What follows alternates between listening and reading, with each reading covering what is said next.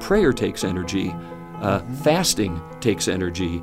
All manner of spiritual disciplines take energy, and if our bodies aren't cooperating, we're missing out on all those things that can be a part of our spiritual growth in Christ. When we talk about loving God with all of our heart, soul, and strength, we usually think of strength as the depth of our emotions for God. But what if that verse was talking about our physical bodies too? What if our bodies are much more important to our spiritual health than we ever realized? Today, Gary Wilkerson is joined by guest speaker and ministry founder David Bush to talk about how we can balance spiritual disciplines with physical fitness. Before we join them though, would you like regular biblical encouragement? Our 86 Seconds video devotionals are a way to realign your life with God's Word. Gary Wilkerson offers quick reminders of how knowing God's Word and will for us is a vital part of living as salt and light in a dark world. Learn more and subscribe at worldchallenge.org.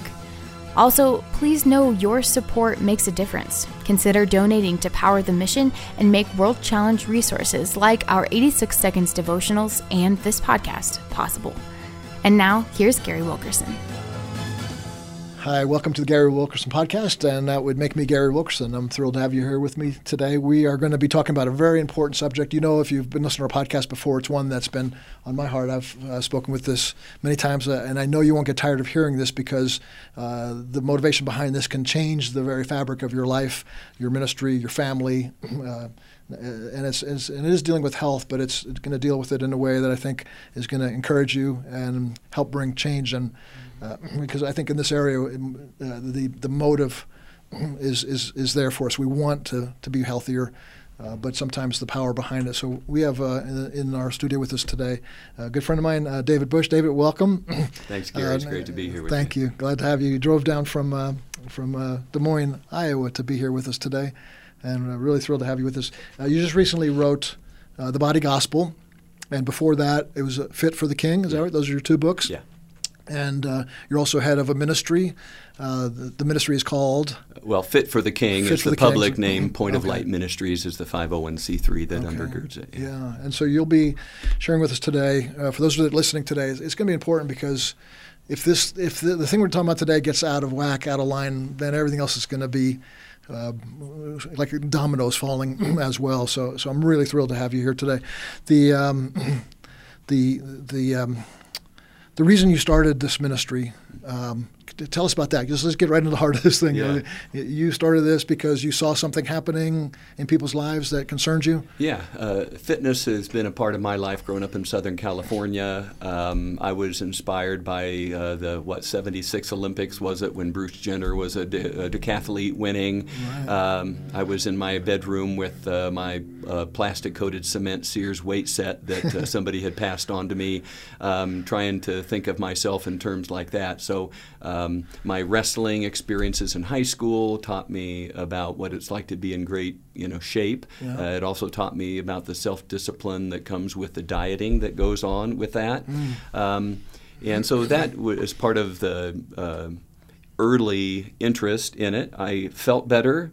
I thought I looked better, quite candidly, and I knew what it was like to be in good shape. And when I fell away from that, I knew from what heights I had fallen, I guess. So there was a standard that was set in my life that was a high standard, but it was a good standard, and I aspired to that. My dad did not aspire to that. He was a pastor and was a very successful pastor by all accounts. Had a nice-sized congregation in Southern California, winning people to the Lord, seeing them discipled in the faith, being very biblically directed in all of that. But frankly, the last 15 to 20 years of his ministry was not what he would have wanted, nor what it could have been because of this Achilles heel in his life, which was his body stewardship. Do you mind just unpacking that a little bit? What was his body stewardship? Or what was happening in his life that was he like not eating well, or can you? Yeah, he wasn't morbidly obese. He wasn't probably even obese, but the accumulated stress of ministry, which is not unusual for pastors, a lot of stress and anxiety, the way that he snacked on a lot of salty foods and sugary foods, the fact that he wasn't given to exercise. but he was given to decompressing and relaxing and not dealing with that in a mode of going out and getting in a brisk walk even so much. His body just kind of atrophied, and first it was the mild heart attack, and then it was a bigger heart attack, and then it was the bypasses, and then it was the medications, and then sympathetic knock-on things to medications. And was this while you were growing up, or was this like this was mostly as I started getting out of the house? Okay, as he was getting into his late 50s and beyond. Frankly, a time when exponential ministry impact can be felt with your accumulated wisdom and resources and freedom and all the things that we can bring to bear in those years.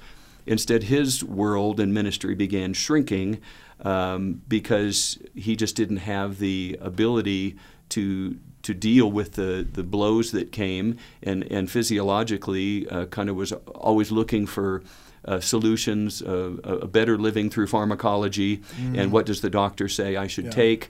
And by the time he died, he was on something like 20 different prescriptions, including some hardcore stuff, and that's not what he wanted. Did it diminish his ministry, or did he lose his ministry because of his health? Or both? It's hard to say. Okay. But difficulty in ministry exacerbated the spiral downward, and he just didn't have the resiliency and the vigor to be able to come against that, and both emotionally, spiritually, and physically, he began to retrench and draw back. Right. It's so integrated, when I would imagine his spiritual life was good. He's praying and seeking the Lord and writing sermons and reaching out with a heart for the lost. But when the body is not able to keep up the pace that the call of God is on your life, things start to fall apart. We talk a lot about, we call them 8 cylinders here. They all start with the letter F, and your faith is the key to all the other 7 cylinders, but your friends, your family. Having friends is important, community and family. Your finances, you're not stressed out about your finances, you're not overspending in debt, and all these things are integrated, and 2 of them are, or 3 of them actually are. Part of the reason I wanted you to be here today is the faith and how that's integrated with our food and our fitness, and how that impacts our family, how it impacts our friendships. If you don't have the energy to, your friends are going to go to, we're right across the street here from the Air Force Academy, and they play on Saturdays, and, I say, hey, let's get a group together, go to the Air Force and watch the game. They're like, oh, I'm so tired. It's like it's Saturday. I just want to watch it on TV with my bowl of popcorn. And, sure. And so, it affects that. And so, in your father's life, I'm sure, not that we want to look back and, beat him up over it, but, there's no condemnation there. But the idea of wise choices, that affected you then. Do you feel like it changed your trajectory? Because sometimes we become like our fathers even when we don't want to be. Sure. It's almost like, somebody had an angry father, and I'll never be angry, and they get angry at that. Right. But so you obviously have pursued health, fitness, your faith being integrated as part of that. Is that... Well, I would say that's an application of common grace biblical wisdom, the sowing and reaping principles that God gives everyone, whether they're a believer or not, to be able to look at what's going on around them and see consequences of behavior and arrive at conclusions where behavior leads. You don't have to be a Christian to use that kind of discernment. That's a common grace gift to each one of us, called as sowing and reaping. I can see the seed my dad sowed in many areas and say, I want to emulate that. I want to be the kind of man that he was to his wife. I want to be engaged in my kid's life. I want to be this and that. And that's good seed that produced a great harvest. But in this area, I don't want to sow that kind of seed because I see where that leads. I want to be maximally available in my late 50s through as long as God gives me to lead. I want to put the pedal to the metal at that time frame. Amen. And so my life has been a response in some ways to seeing what I don't want. And that's just exercising biblical wisdom of sowing and reaping and seeing I want a preferred future rather than what I see going on in people's lives. But he was, had a lot of very commendable things about his life that I would want to completely emulate. Yeah. I don't want it to be shortened or hindered in any way by some of the things that I saw hinder it at the end of his life. Mm-hmm. So I grew up with a passion for those things. I saw something that was instructive to me about how I should order my life in the negative, actually, in that regard. Right. And then God brought somebody into my life that kind of put a final piece to this. You're asking, why is it that I'm doing what I'm doing? Right. I was a member of a health club. One of the owners of the health club was an unsaved, narcissistic, self-obsessed person that I got to know there. There are people like that in the gym, are there? Yeah, believe it or not, which is one reason the church rightly rejects that. We can get into that. But I engaged him, and at a time of crisis in his life, where the walls were falling in, I got a chance to present the gospel to him. And God had been doing a work in his life for many years, actually leading up to that. And this guy who everybody thought had life all figured out and was the epitome of what they wanted to be was really falling apart. And I got a chance to lead him to Christ and begin discipling him. And in that discipleship relationship, as he was beginning to, one foot was still in the gym culture, but one foot was solidly in the church culture. And as he began moving into the church culture, his questions to me in these discipleship breakfasts were, Dave, I got to ask you, I love these people that I'm getting to know, and their spirits are strong, and I like the direction, and they got so much wisdom, but why does nobody care about their health in the church? I don't get it. Doesn't the Bible say something about this? I mean, don't you want healthy people in the church because of the mission of the church? Why does nobody care? And I had to ask myself that and say, well, I've never heard a sermon about this. I've never been taught a theology of the body. What does the Bible say about it? I've just done things maybe because I didn't want what happened to my dad to happen to me, or I valued it because I saw its benefits in the early part of my life. But if I'm going to keep forward on this, I'm going to have an intrinsic reason and a motivation for pursuing this for a lifetime, because there's too many ways, too many exit ramps to this in our culture to get off in a ditch. What's going to sustain me in a lifelong pursuit of good health?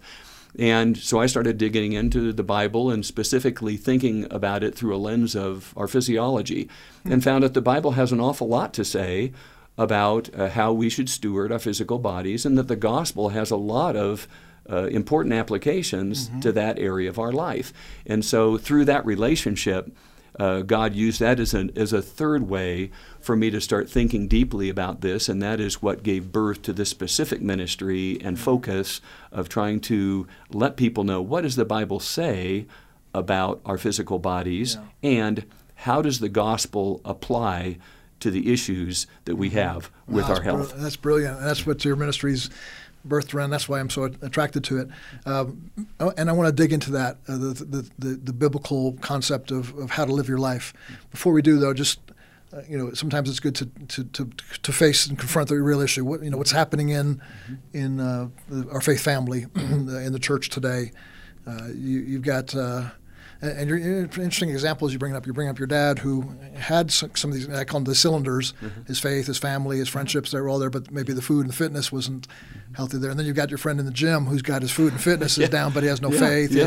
He's probably, not real true friendships, real community and stuff. And so, you're bringing holistic, the 1 Thessalonians 5:23, that you might be whole, W-H-O-L-E, and holy, H-O-L-Y, spirit, soul, and body. You're bringing these things together in your ministry, which is really rare. I mean, I've been in 72 different countries and met with probably 50, taught in front of 50 to 100,000 pastors, and I can tell you, it's lonely out there, Gary. a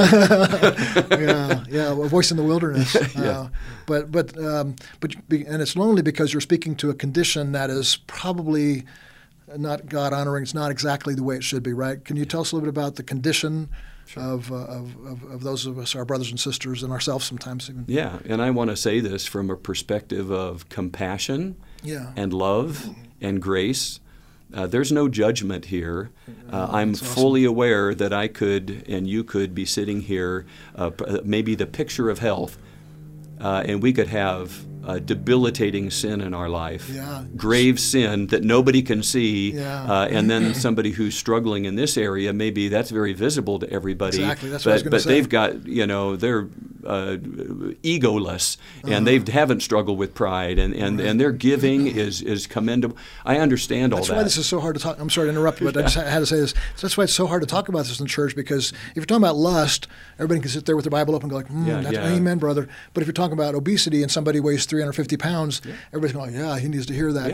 It's just not right. No, I feel it's uncomfortable. I almost feel bad for people that are overweight, because it is such a visible, a visible situation that whereas we can hide our other things, and Sure. so again, going back to these 8 cylinders, maybe I'm in better health than I used to be, but maybe lust is getting increased in my life, and Sure. so as a caveat, I offer that to say, hey, I know that, and I know what it's like to carry a name. It wasn't fatty, okay, but I was given a name in my life at a time that hurt, and in some ways it metastasized to my identity negatively, and so I understand. So I'm not coming in a way of, you should do this and why can't you that? Maybe this is easy for me, and this is your struggle in life, okay? I have other struggles, you have other struggles, these are our burdens. So that said... Thanks for saying that. That's really important. The church survey says, and there's not a lot of data here, but survey says that in the midst of an unhealthy culture, and by that, one where chronic disease is the hockey stick graph going up, 67% overweight and obese, which is not just an aesthetic, it is means there's chronic disease going on because of that.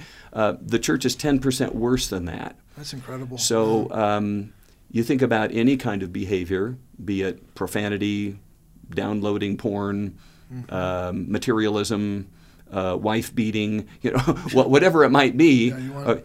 If the church was 10% worse than the culture in that, there would be an all-out offensive to combat and come against that. 10% more divorces in the church than in the culture. Well, let's get marital count. Get people in there to talk about, we have that. 10% more materialism in the church. Let's get Dave Ramsey in there to, we have that. But maybe that's why these things are not 10% worse than the culture. But this is an area where nature abhors a vacuum, that nobody talks about it.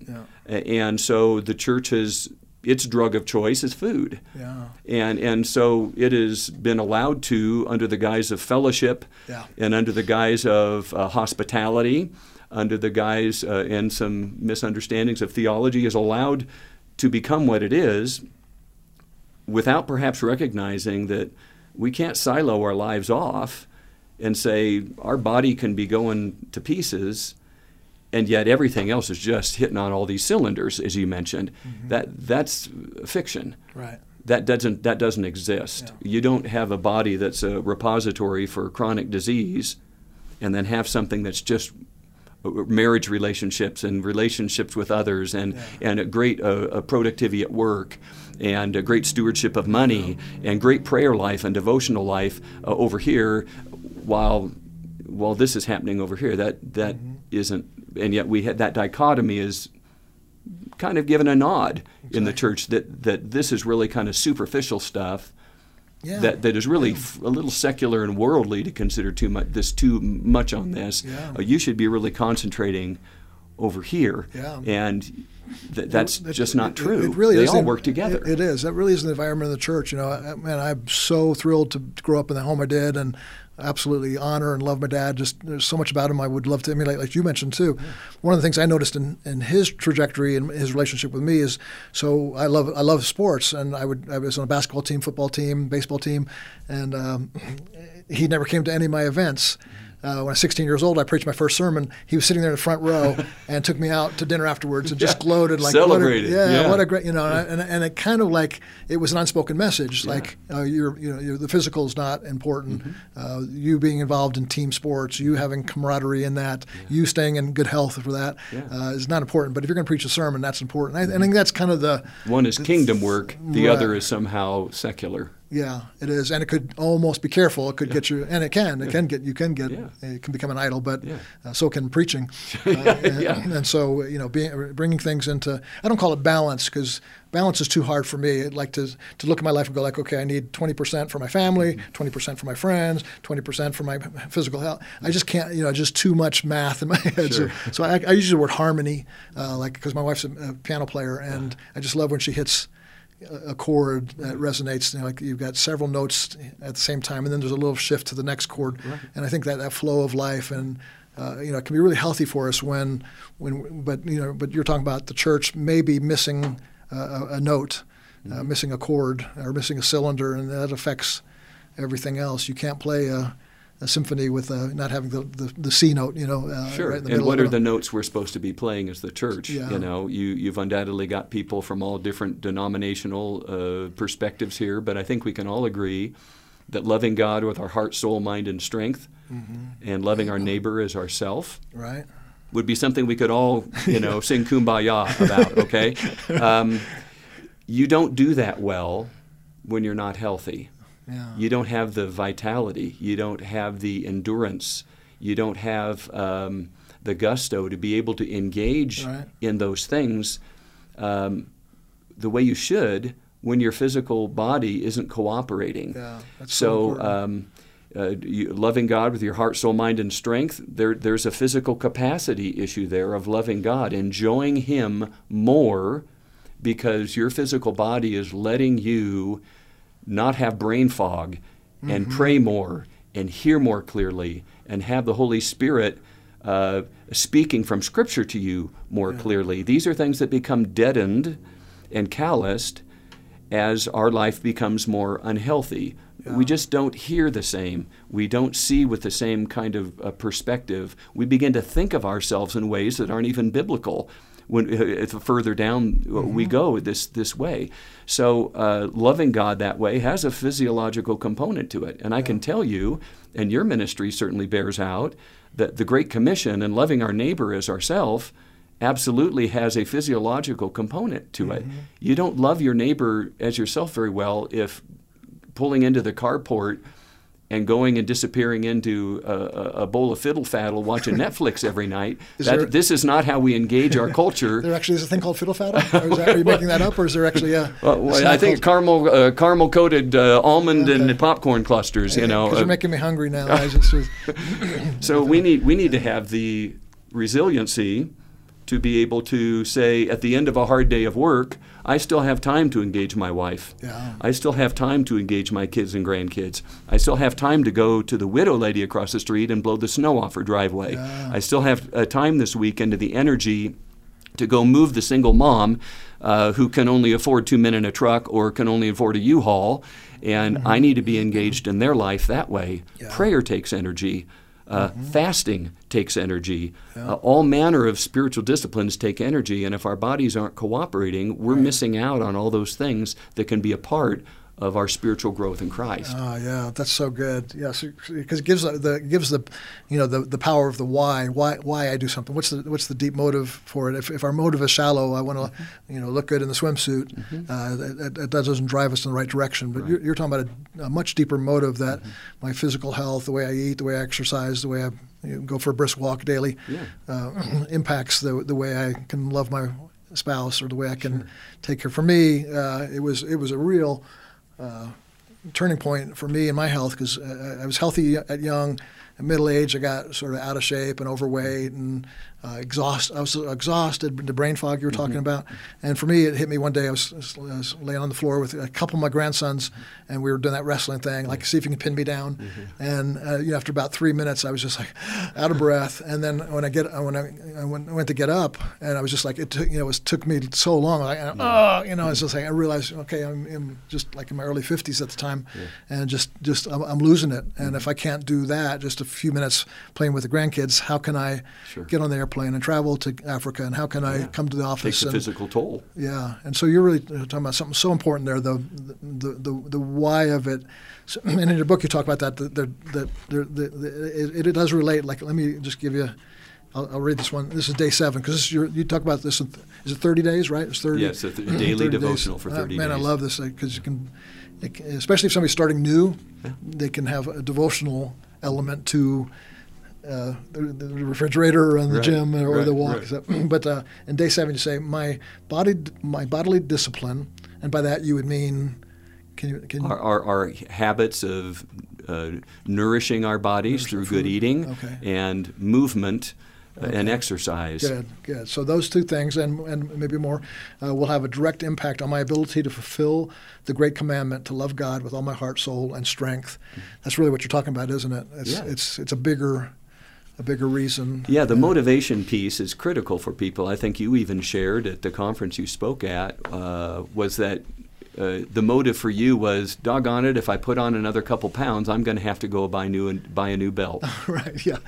You know, that wasn't a compelling motive because that didn't cost much, and it was just too easy to just go buy a new belt. Besides, people then won't be able to see all the wear marks on every sequential notch as you expand it. Yeah. Better to start with a clean slate. Yeah. We need to have not extrinsic motives, things coming from the outside, things that sound like they're starting a wellness program at work. Mm-hmm. I just had a physical, and the doctor raised his eyebrows at some of my numbers. My wife's been badgering me to get on the treadmill. Yeah. I don't want to have to buy a new belt. Or bikini season's right around the corner. Yeah. Lose 15 pounds and show your ex what they're missing. Mm. Yeah, these are cultural extrinsic motives that are short-term, that they don't last. They're not wired to our faith or our heart. We need to move up that pyramid of motivations to get to intrinsic motives that speak to our walk of sanctification. Right. That says, I want to be able to enjoy more of God. Yeah. And I can do that when I'm eating right and exercising and I'm at a healthy weight. Right. I want to be able to love my neighbor, starting with my spouse, my kids, my grandkids, and then moving out to the world. Mm-hmm. I want to be able to engage them at their point of need, and I do that better when my physical body is under control. Yeah. There's this reality. I'll use preaching as an example. So I preach. If my motive for preaching is I want to be a famous preacher, I want to have 10,000 likes on every sermon I preach, the Holy Spirit's not going to bless that motive. And so I think the same thing in our physical health as well. If my motive is to impress people. To impress people, yeah. So I'd gotten up to like 230 pounds, and then when I really got into this, I started with the right motives. I was like, I want a body that can.